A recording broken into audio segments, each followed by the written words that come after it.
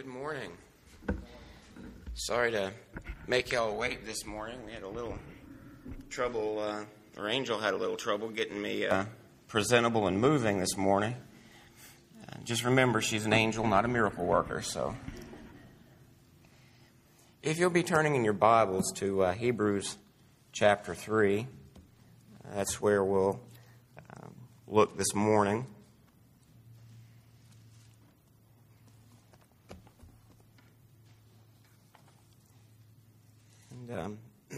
Jerry's scripture reading for today was very apropos, really, to what we will be studying. And it reminds me of a story, and I don't know how true it is, but I thought it was interesting. This lady was going about her business, going down the highway, and was pulled over by a state trooper.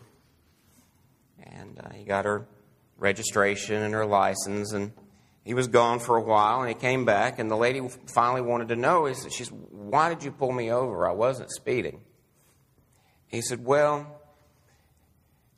I saw all of what appeared to be swearing and the rude gesturing going down the highway, and I saw the follow me to church and I love Jesus stickers on the back of your car. I just assumed it was stolen. One of the problems that we have in the church, and one of the greatest complaints in the church, is hypocrisy. And, I know individuals that will look for any excuse they can not to go to church and not to go to an assembly of believers. But I also know that hypocrisy sometimes is a title that, unfortunately, we've earned. And so, as we consider some portions of Scripture this morning, I guess a thought would simply be is allowing the talk to equal the walk. And we're looking in Hebrews chapter 3. And regardless of who you think the author of Hebrews is, it is one of those epistles that's written primarily to the Jew. Its emphasis is to the Jewish culture and to their form of religion.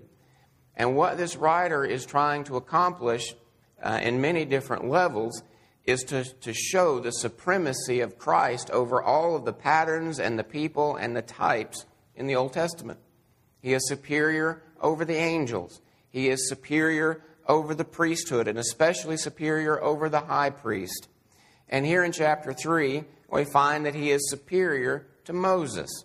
Now, if you've done any reading at all in the Jewish literature, for example, the Talmud or other texts, it's interesting that the rabbis are always trying to trace back a tradition or an interpretation all the way back to Moses. Why? Because to them, Moses is the bedrock, so to speak. God spoke to Moses, Moses spoke to them, and that settled the matter. Well, so they claim. Well, if we look in the early first 5 verses of Hebrews chapter 3, we see the superiority of Jesus as opposed to Moses. And if you look in verse 5, it says, Moses verily was faithful in all of his house. As what? A servant. For a testimony of those things were to be spoken after. And then we move into verse 6. It says, but Christ as a son over his house. What's the difference between a servant and a son in the house? The servant serves. The Son has authority over. Now, in this 3rd chapter, there are 2 illustrations that are given that really point to the same idea. And it's not common salvation. It's not getting a person born from above. It has to do with intimacy and fellowship with the Lord Jesus Christ. If you remember, if this is written to the nation of Israel, these are already a redeemed and purchased possession of the Lord. When did he redeem them? Out of Egypt. He redeemed them by faith in Abraham before they were ever conceived. And so as we look at the book of Hebrews, this is an issue of where the writer is dealing with a group of individuals that are already redeemed. And these 2 examples are drawing and seeking to provoke them into close fellowship with the Lord Jesus Christ. What do you do in a house? You live there. You dwell there. How often are we told as believers to allow the Lord to richly indwell us, to fill us, to be in control of us? And that's the idea of this concept of being the house of Christ.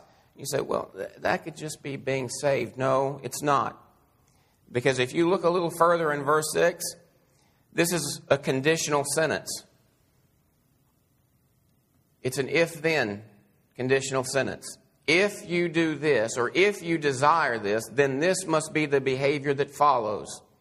And is there anything that we can do? Is there anything that we can work out as far as our salvation as being born from above? Absolutely not.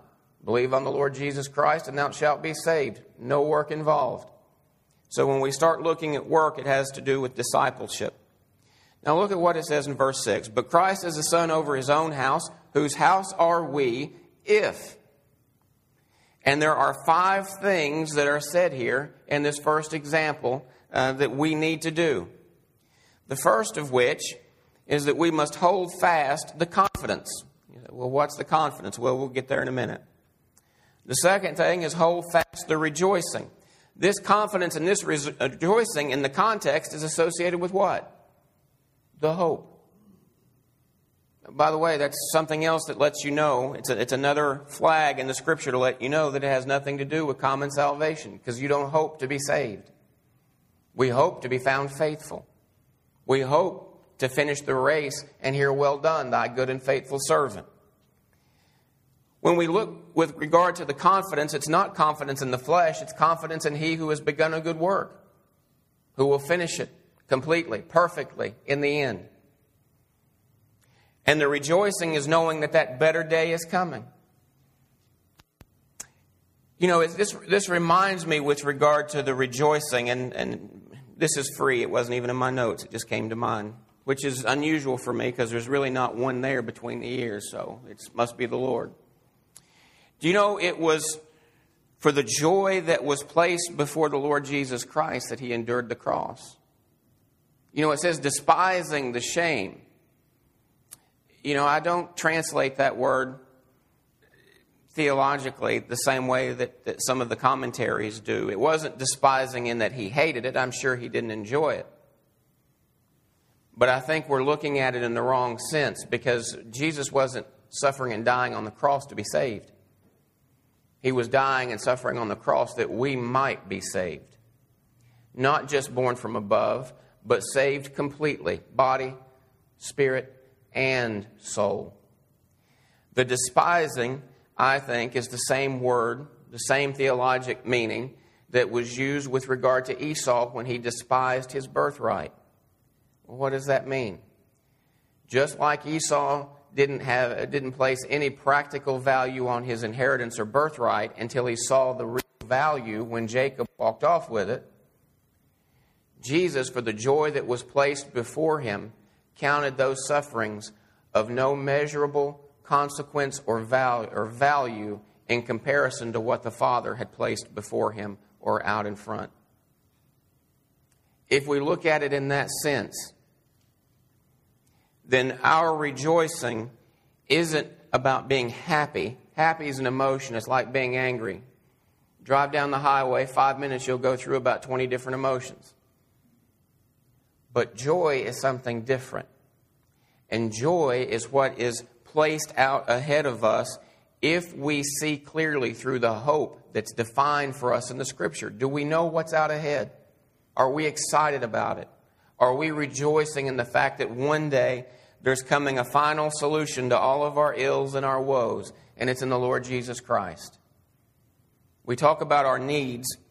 We really don't have a lot of needs. We have a diversity in a single need. Our need is the Lord Jesus Christ. He's the answer to every problem or every issue that we have in life, even though that those issues may seem or appear to be different.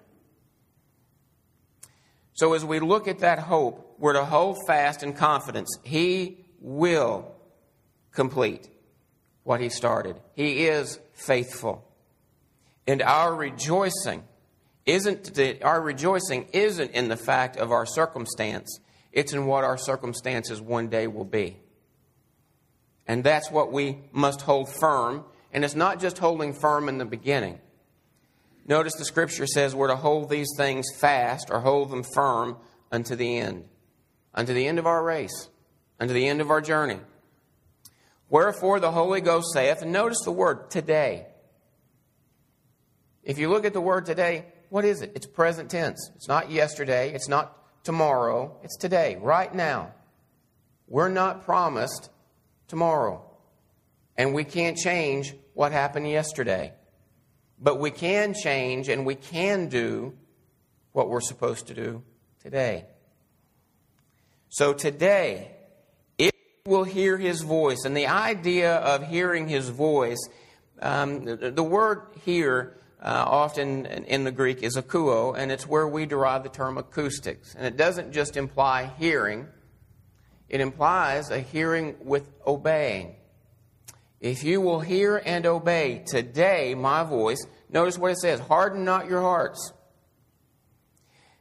Now, in both of these examples that are given with regard to being the house and regard to being partakers in verse 14, there are two types that are listed. The quote here with hearing His voice today is from the 95th Psalm, verses 7 through 11.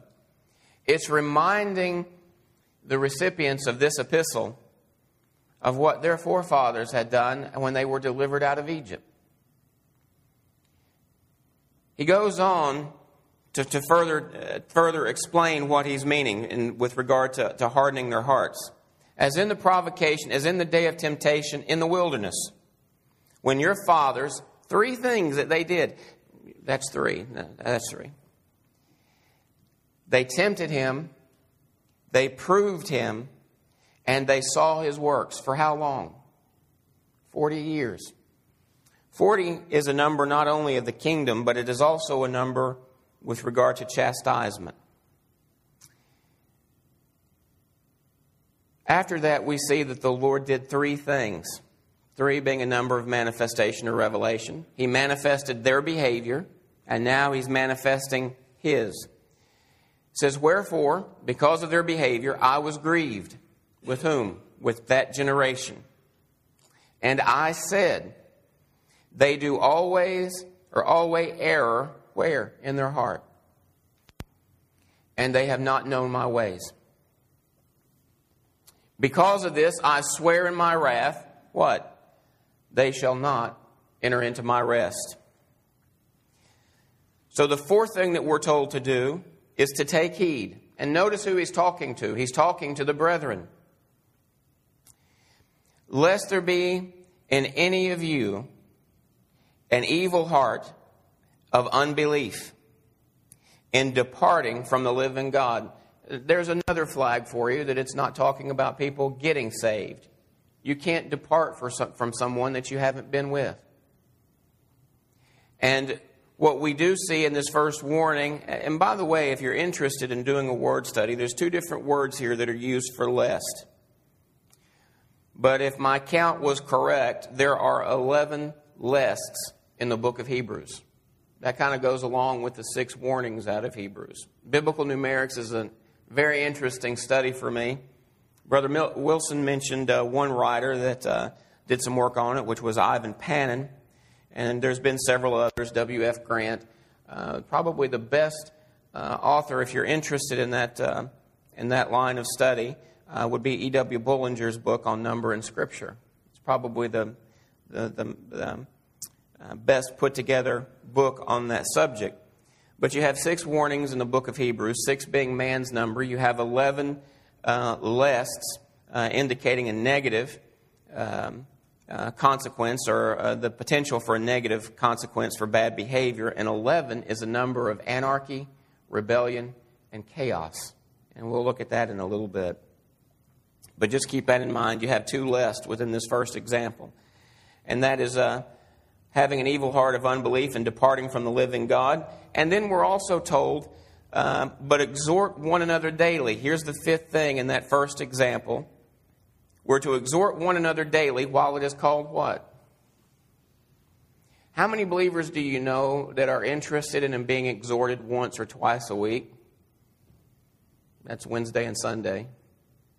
There's some that are a little more casual. They only want to be exhorted twice a year. That's Christmas and Easter. I know that was bad, but you know it's true. Exhort one another daily. And notice here we are again in the present, while it's called today. You know, there's a lot of things. There's a lot of mention, as Jerry mentioned, a lot of individuals that are struggling and really facing the end of their race potentially very quickly. Here again we go with the yesterday and tomorrow. Their race may be over today. Don't you want to finish strong? I remember when we were having to run in boot camp, we had a gentleman there, and I'm sad to say, because I'm actually older than that gentleman now. Well, that I'm thinking about it, he's still older than me. He can't go back. But I remember in boot camp when I was 18, there was a guy that was there that was 35, and all of us called him Grandpa. And, well, we all had nicknames. Some of them weren't very appropriate, but we were running on the flight pad, and we knew that if we ever fell out of formation, that they would run you like a dog the rest of the day. And he was getting tired. He was in the middle of the flight with the rest of us running. And he just kept saying, well, I can't do it. He started stumbling and whatever. And so me and another guy that was beside him grabbed him by the arms and told him to lift up his legs. And we ran the rest of the way with him. If we can do that as unsaved, why do we have such a problem doing it as Christians? Exhort one another daily. We're in a race that's far worse than being run the rest of the afternoon like an idiot around the drill pad. We're in a race for eternal variables that will continue on throughout the eternal ages. We need to be able to exhort one another when we see that we're getting discouraged, when we see that we're getting tired, when we see that as the enemy presses on us and desires to sift us like wheat, that we see the need and we legitimately encourage one another. And you'd be surprised what that little bit of encouragement can see you through. And oftentimes the Lord chooses not necessarily to intervene directly. Sometimes He chooses to encourage or strengthen that brother or sister through another believer. This is not an aspect of where we're supposed to be passive. The exhortation here is that we're to exhort one another daily. While it's called today, we're not always going to have today. Now, the second example that's given is being partakers with Christ. And really, the idea of partakers with Christ is partners or associates. Have you ever entered into a partnership? I know some people that have entered into a partnership that really wish they hadn't. What do you do when you sit down with a partnership? You sit down and you discuss common goals. You discuss benefits and you discuss the negatives. You discuss the cost. Isn't it interesting? Jesus told us to count the cost, didn't He? He also provided us with the positives and the negatives. He set the goal. Why? Because He's the one that made the investment.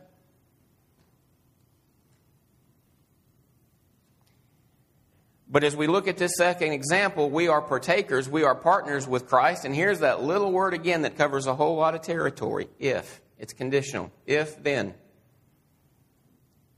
For we are made partakers of Christ if.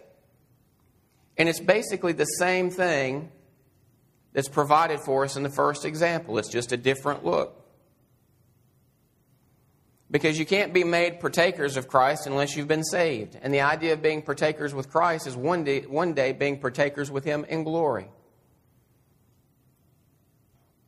If we hold the beginning of our confidence steadfast unto the end, while it is said today, if you will hear His voice, harden not your hearts. And here again that example is provided for us out of the Old Testament, as in the provocation. And notice, for some, the Lord's really gracious there with some. How many entered into the promised land? Out of the first generation, only 2.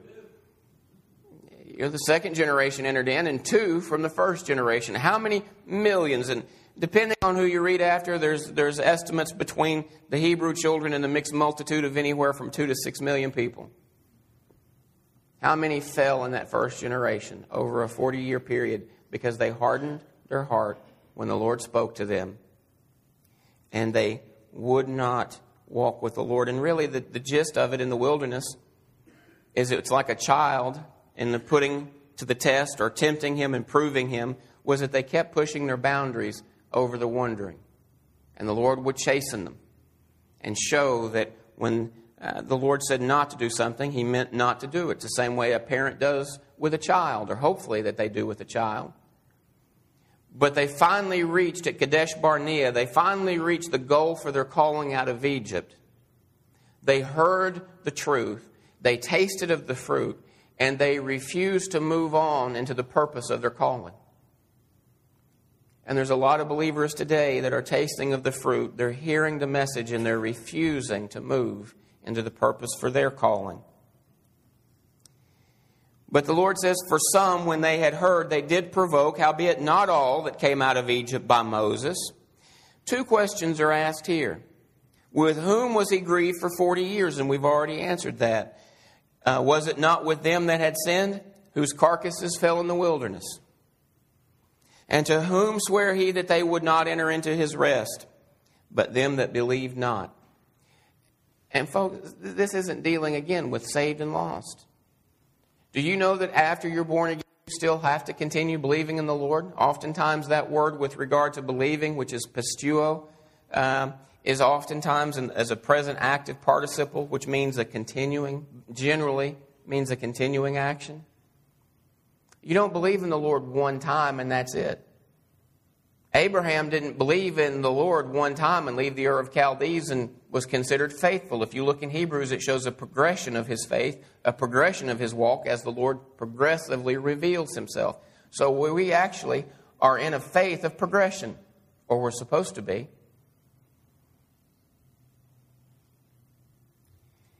And so this idea of believing not doesn't mean that they didn't believe in the Lord. It would be kind of hard for them not to believe in the Lord when He showed Himself to them on Mount Sinai, wouldn't it? These are the same people that said, Moses, stop the voice, have him speak to you, and you tell us and we'll do it.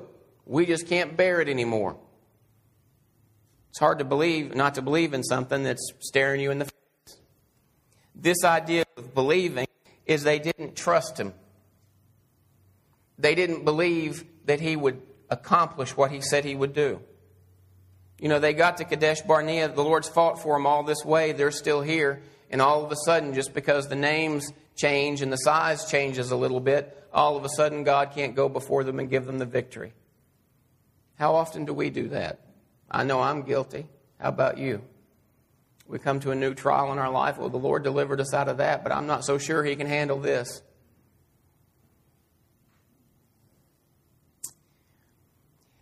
As you consider these two examples of fellowship, consider these 5 things that we're told to do. Well, 4 we're told to do, 1 we're told not to do. We're not to harden our heart. We are to hold fast our confidence, to hold fast our rejoicing. We're to take heed. In other words, we're to pay attention, be diligent, and we're to exhort one another. As we look at these 5 things will work out to improving our fellowship with the Lord if we'll do them. They're simple, aren't they? I mean, it's not hard to remember 5 things. It's harder to do them, but it's not hard to remember them. You remember I mentioned to you that there were a series, and I initially counted 12, but I only found 11 this morning. So that means I either left one out or I miscounted the other day. But there's a series of imperative commands that are given in Hebrews following this 3rd chapter. And I have 11 of them in my notes right now, but I believe that there are 12. And if there are 12, 12 is the number of governmental completion. 5 is the number of grace. You know, the Lord could have asked more of us, but He didn't. He asked only what we were able to accomplish through His strength. Therefore, grace. If we have the 6 warnings, which is man's number, and then we would look at potentially the 12 imperatives of let us. The first one is in Hebrews 4:1. Let us therefore fear, lest a promise of being left us of entering into the rest, any of you literally should fail. The King James translates it, should come short of it. But the idea is that you fail in the race. In Hebrews 4:11, we're told, let us labor. You know what's interesting? Every time the Lord passes a judgment, we so diligently try to do away with it and to gloss over the word of the Lord. Seriously, go back and look at the judgments that the Lord has pronounced on man and see how hard man has really, really tried to do away with it. For example, we look in Genesis when Adam and Eve fell, and we see the Lord's judgment on Eve. Her desire would be to her husband. She would have increased pain in childbirth, and she would be beneath the husband as far as the husband would be the head over her. And, we've got all kinds of movements going on now to do away with those things. And I won't be descriptive. It's not appropriate, the idea with regard to that. But we sought to do away with that. For Adam, Adam would be that he would eat his bread by the sweat of his brow. He would work. Not that he didn't work before, but this isn't work that was enjoyable. This was labor. The Lord said work. The government said welfare. We look at the fact that thorns and thistles were brought forth and so on and so forth. And man has sought to do everything he could to do away with those judgments. You look in Genesis 9, you see capital punishment.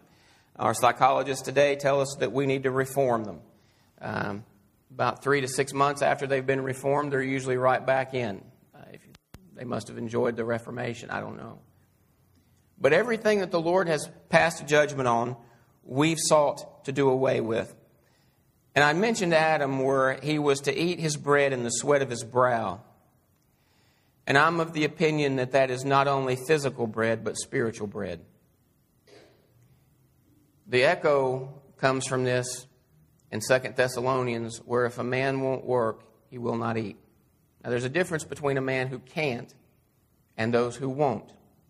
And I have no problem with compassion, or we often say charity. Charity means love. There's nothing wrong with love. But the issue is there's a difference between those that can and those that won't. And the same applies spiritually. You're not going to eat from the bread of life unless you put a little work in this book. You need to spend time in it, and you need to be able to eat it. And so when we look in Hebrews 4:11, it says, let us labor, therefore, to enter into that rest, lest any man fall after the same example of unbelief, which we've already looked at in chapter 3. In Hebrews 4:14, let us hold fast our profession. There it is again. That profession must be important, mustn't it? In Hebrews 4:16, let us therefore come boldly into the throne of grace. We heard that today. Let's look at it in regard to context, that we may obtain mercy and find grace and help in our time of need, with regard to entrance into that rest in our present situation, that we may find or obtain mercy and find grace. In chapter 10, let us draw near with a true heart. In Hebrews 10:23, let us hold fast the profession of our faith without wavering. In Hebrews 10:24, let us consider one another and provoke unto love and good works. In Hebrews 12:1, we have two of those imperative commands. Let us lay aside every weight and the sin that so easily besets us. And then we're told to let us run with patience or endurance the race that is set before us. In Hebrews 12:28, we're told to let us have grace whereby we may serve God acceptably with reverence and godly fear. In Hebrews 13:13, we're told, and here is another example that's provided based off of a type of the offering with regard to the Lord Jesus Christ. In Hebrews 13:13, let us go forth unto him without the camp, bearing his reproach.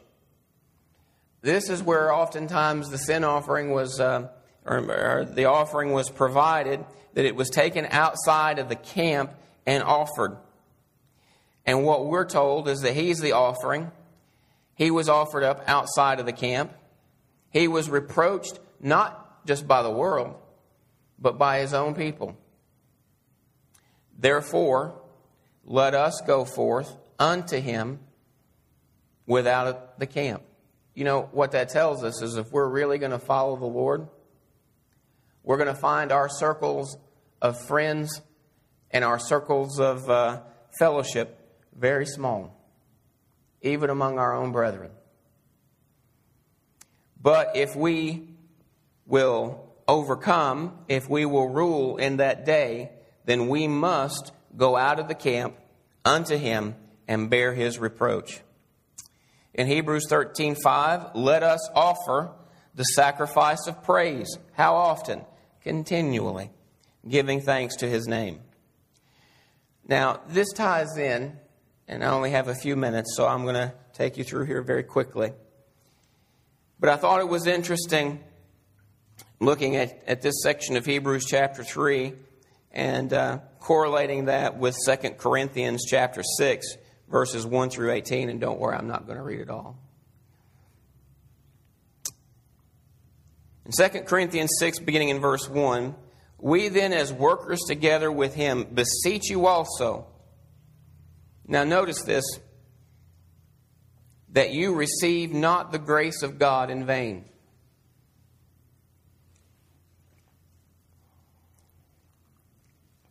Is it possible for a believer to receive God's grace in vain?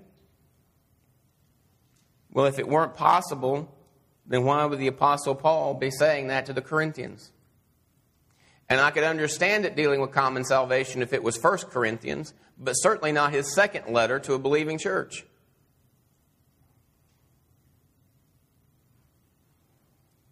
Receive not the grace of God in vain. For he saith, I have heard thee in a time accepted, and in the day of salvation have I succored thee. Now that doesn't mean that you've gotten succored. It means that he's supported you. He's helped you. He's assisted you. And you know, we spent that time in Hebrews 3, and we kept dealing with the word today, indicating a present tense.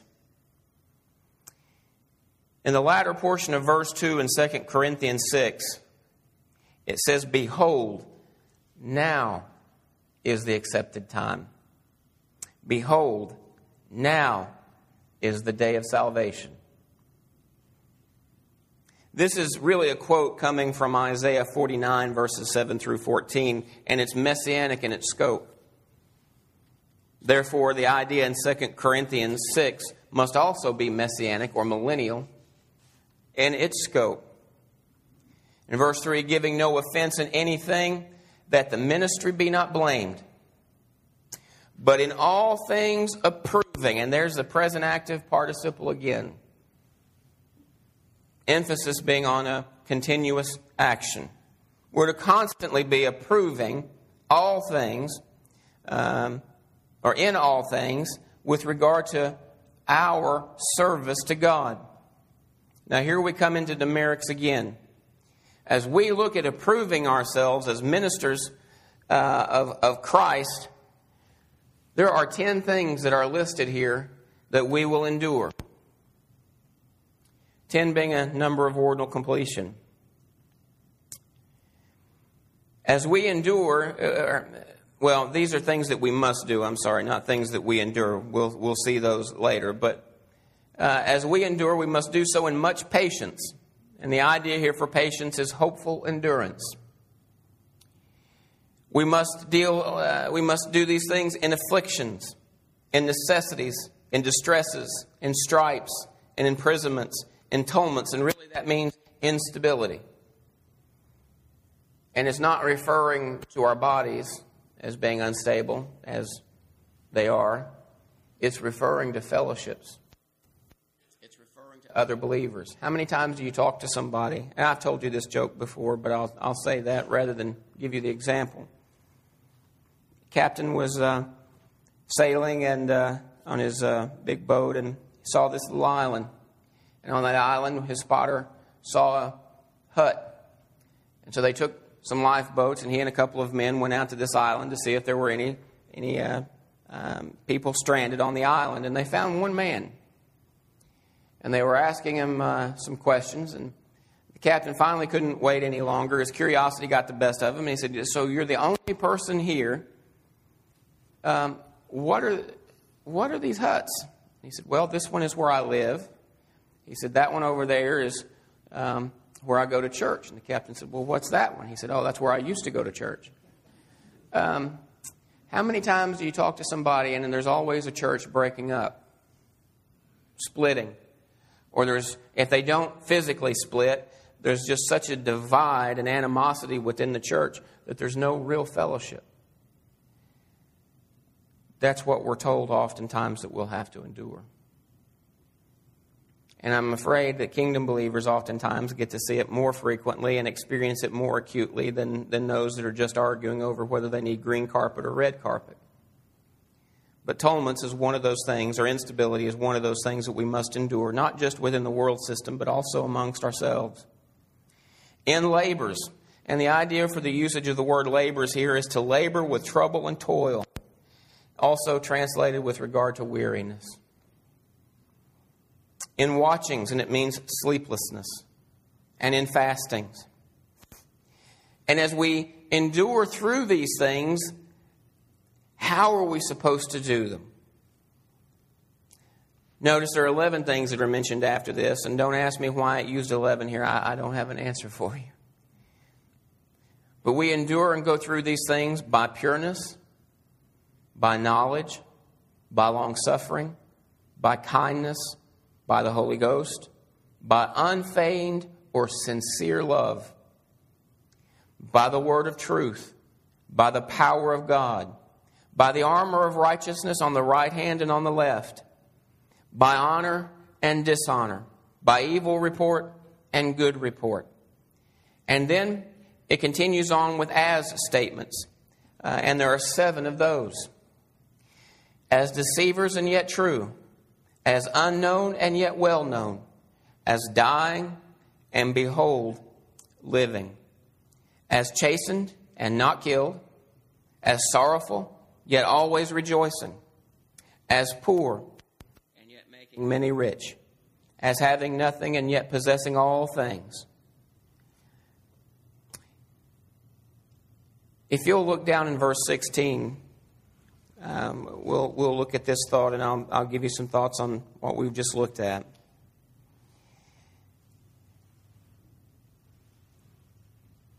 The Lord has given a promise in the latter portion of verse 16 where He says, "I will dwell in them, I will walk in them, I will be their God, and they shall be my people." This is the end result we're looking for. As you move on into verse 17 and 18, there's 3 other promises, making a total of 7. "I will receive you, I will be a father unto you, and you shall be my sons and daughters, saith the Lord Almighty." Is this not what we desire? There are 28 things listed in verses 4 through 10. Why 28? What's the multiples of 28? The one that immediately comes to mind is 4 and 7, right? 4 being a number of creation, and 7 being a number of divine, spiritual perfection or completion. This is showing the sons and the daughters enduring to a state of completion, where the Lord's work in them and through them is perfected. And that's when that work is completed and perfected, He will dwell in them. He will walk in them. He will be their God. They'll be His people. We will be received, and He will be a father unto us, and we shall be His sons and His daughters. It's the same as being a partaker of Christ. It's the same as being the house of Christ, and it is progressive. And the goal out ahead is for Him to be our God, for us to be His people, and for us to be sons and daughters. And you know, we mentioned the last time I was here with a study on wisdom. And you know, we said the parable of the 10 virgins, the foolish virgins, the moronic virgins, were those that knew how to prepare and chose not to. As we see this in Scripture, and we stand before the Lord in that day, we really have no excuse to say that we didn't know how to prepare. He's told us time and time again how we're to prepare to be received by Him as our Father and as our King. And so today, while it's called today, hear His voice. Do not harden your heart. Hold fast your confidence with regard to the millennial reign of the Lord Jesus Christ, and knowing that He will accomplish, regardless of what man says, whether it's a saved man or not. The Lord said He's coming again. The Lord says He's establishing a kingdom, and He will rule and reign, and He'll do it. And if we are in love with the Lord Jesus Christ, and we love His coming kingdom, then we'll rejoice even now, knowing that as a faithful God, He'll bring it to pass. May not be in our time and when we would like to see it, but He will do it. And we need to consider one another. This race is hard enough as a group. We'll never make it if we try to run alone. And that's why Hebrews tells us to consider one another, not once, but twice. And it also tells us not to forsake the assembling of ourselves together as the manner of some is. And that's not a verse you use to support church service. That's not how it's fit in context. But the idea is that you don't isolate yourself off. You know, our enemy is as a roaring lion, going about seeking whom he can devour.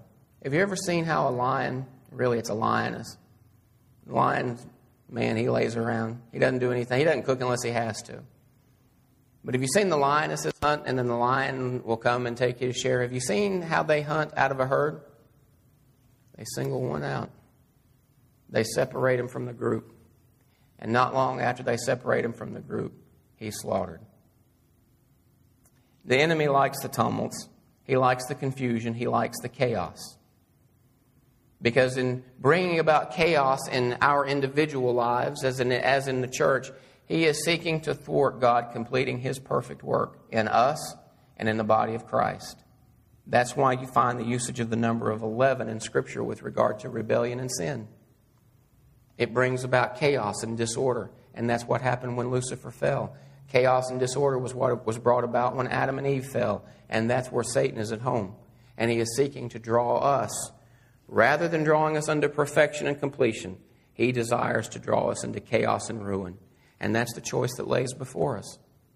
Do you want to be partakers with Christ? Do these things. If not, know that your adversary will draw you into chaos and in ruin, and one day being rejected by the Lord. The choice is yours. But hear His voice today, and I would plead with you not to harden your heart, knowing what's about to come. Bob or whoever.